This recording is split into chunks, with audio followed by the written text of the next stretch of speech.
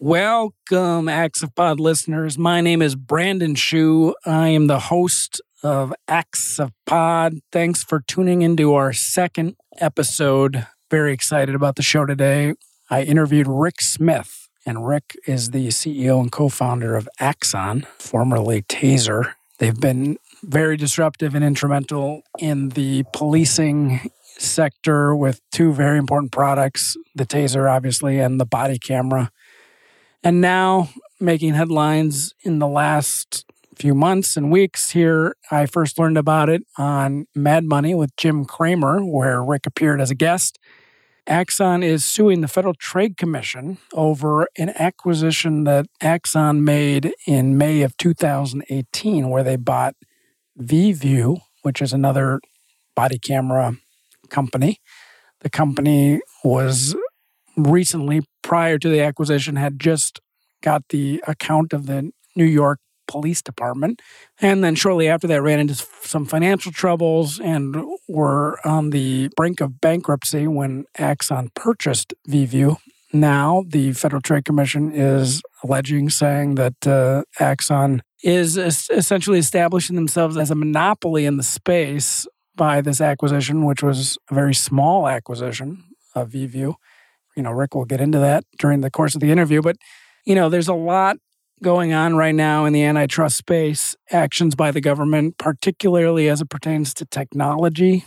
Lately, Comcast and Time Warner, AT&T and T-Mobile, and there's obviously a lot of discussion around companies like Amazon and Facebook and Google with vertical and horizontal acquisitions and mergers and, what is antitrust or what is a monopoly and what isn't. I thought this was just particularly timely, just given what is going on right now in the space. I know it falls kind of outside the spectrum of risk and product liability litigation and all but kind of my normal topics, but I thought it would be really interesting to hear directly from Rick in this very timely interview that we had a couple weeks ago now. So I hope you all enjoy. And then on a side note here, I actually toured the Axon facility in Scottsdale, Arizona, about a week and a half ago after I did this interview. It's just a remarkable space with super interesting design elements and everything else. And the team over there, Rick included, I'd like to thank for both being a guest on this podcast, but also,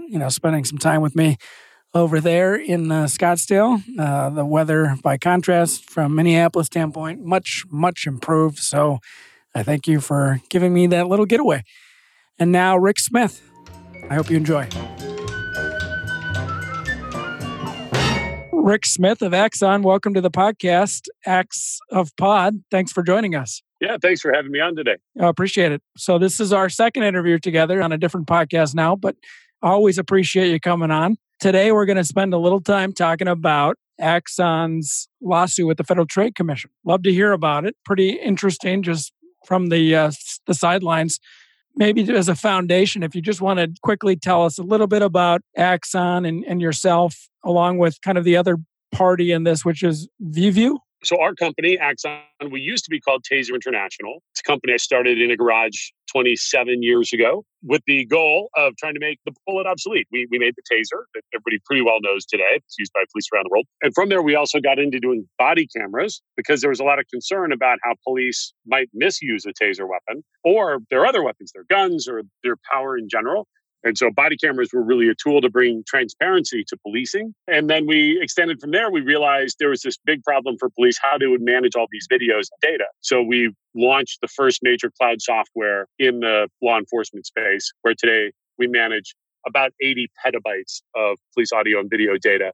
And the idea there is to really take the transparency from the cameras and then enable a really effective and efficient use of that data across the criminal justice system. The other company at play was a company called VIEVU that actually was started by a former employee of ours early in the body camera days. One of our leaders on that program left and started a competing company. And that's a little bit relevant in that there was some pretty bad blood.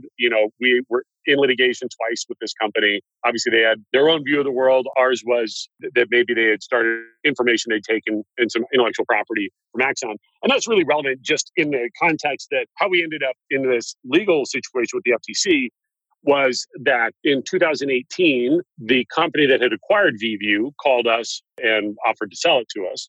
I remember thinking, well, there's probably some snowballs in hell today because there's some pretty bad blood between the two companies. But ultimately, we did end up acquiring VIEVU. It was a very small tuck-in acquisition for about $7 million. After we made that acquisition, we got a notice from the FTC that they'd received a complaint.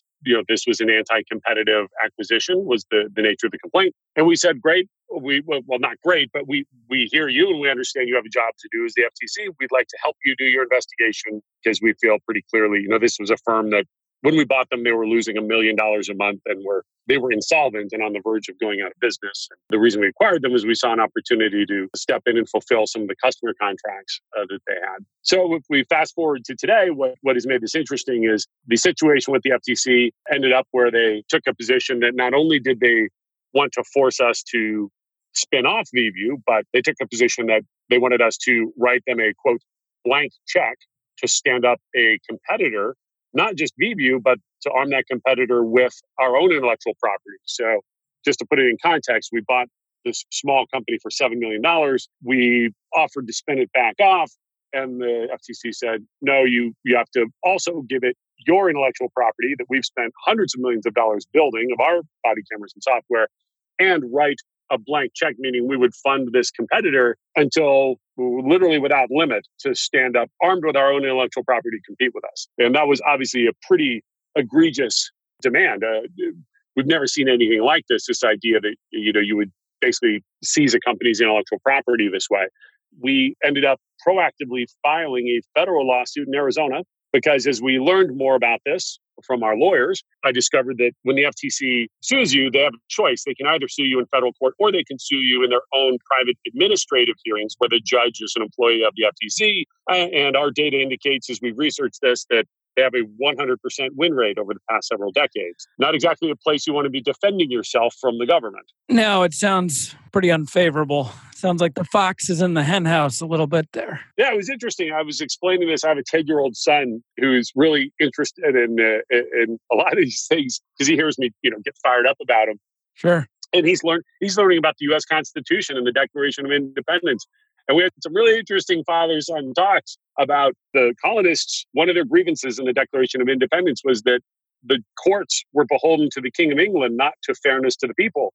And I was pretty proud. My son says, man, this sort of feels like King George's court if the government can take you into their own private court. Yeah. I said, yeah, that's a good way to put it. So just the optics of this are interesting. I mean, you're talking about you said it was a $7 million company and you're a much, much larger company. I mean, on its merits as a layperson, I mean, it hardly, rings as some sort of monopolistic takeover of an industry when it's a fraction of your sales as it is. I mean, it seems like, why would something like this happen? And why would you be a target of the FTC for something like this?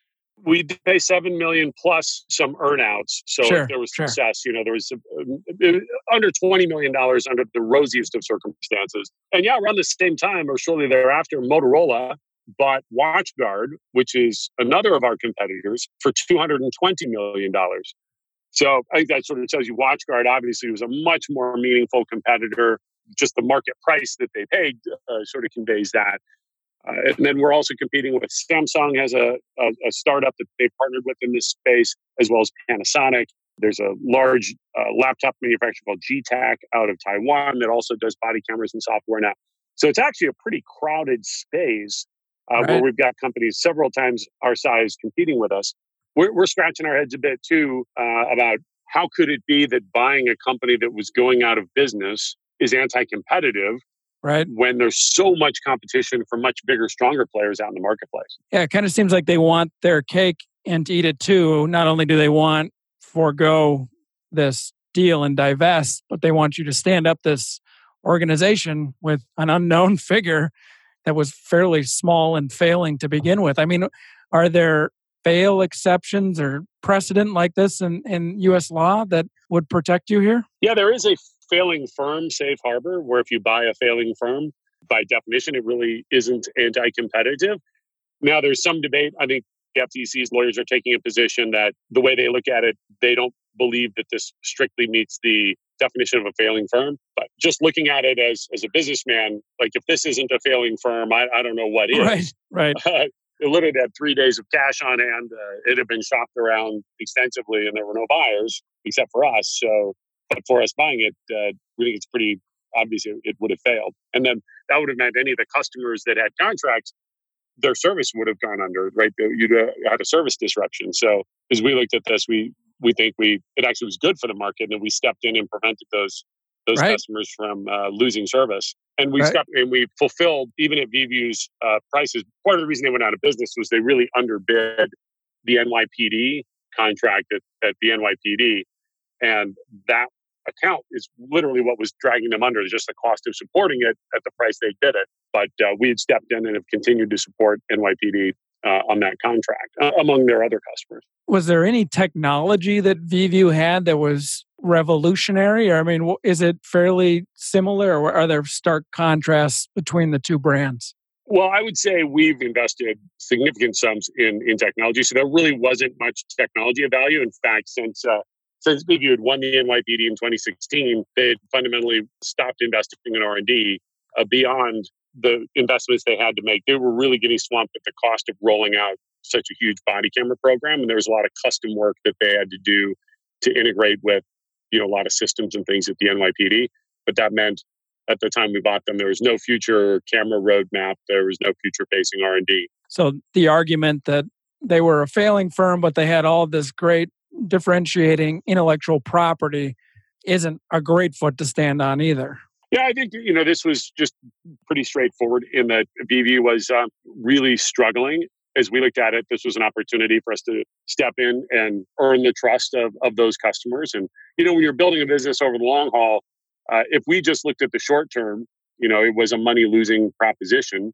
We tend to look at the long term, which is over time, if you go into a situation that's struggling and you help those customers out, that's a great way to build long-term customer relationships. And that's the real source of value in any business. Long-term, I think, is just having great customer relationships and making sure those customers have a great experience.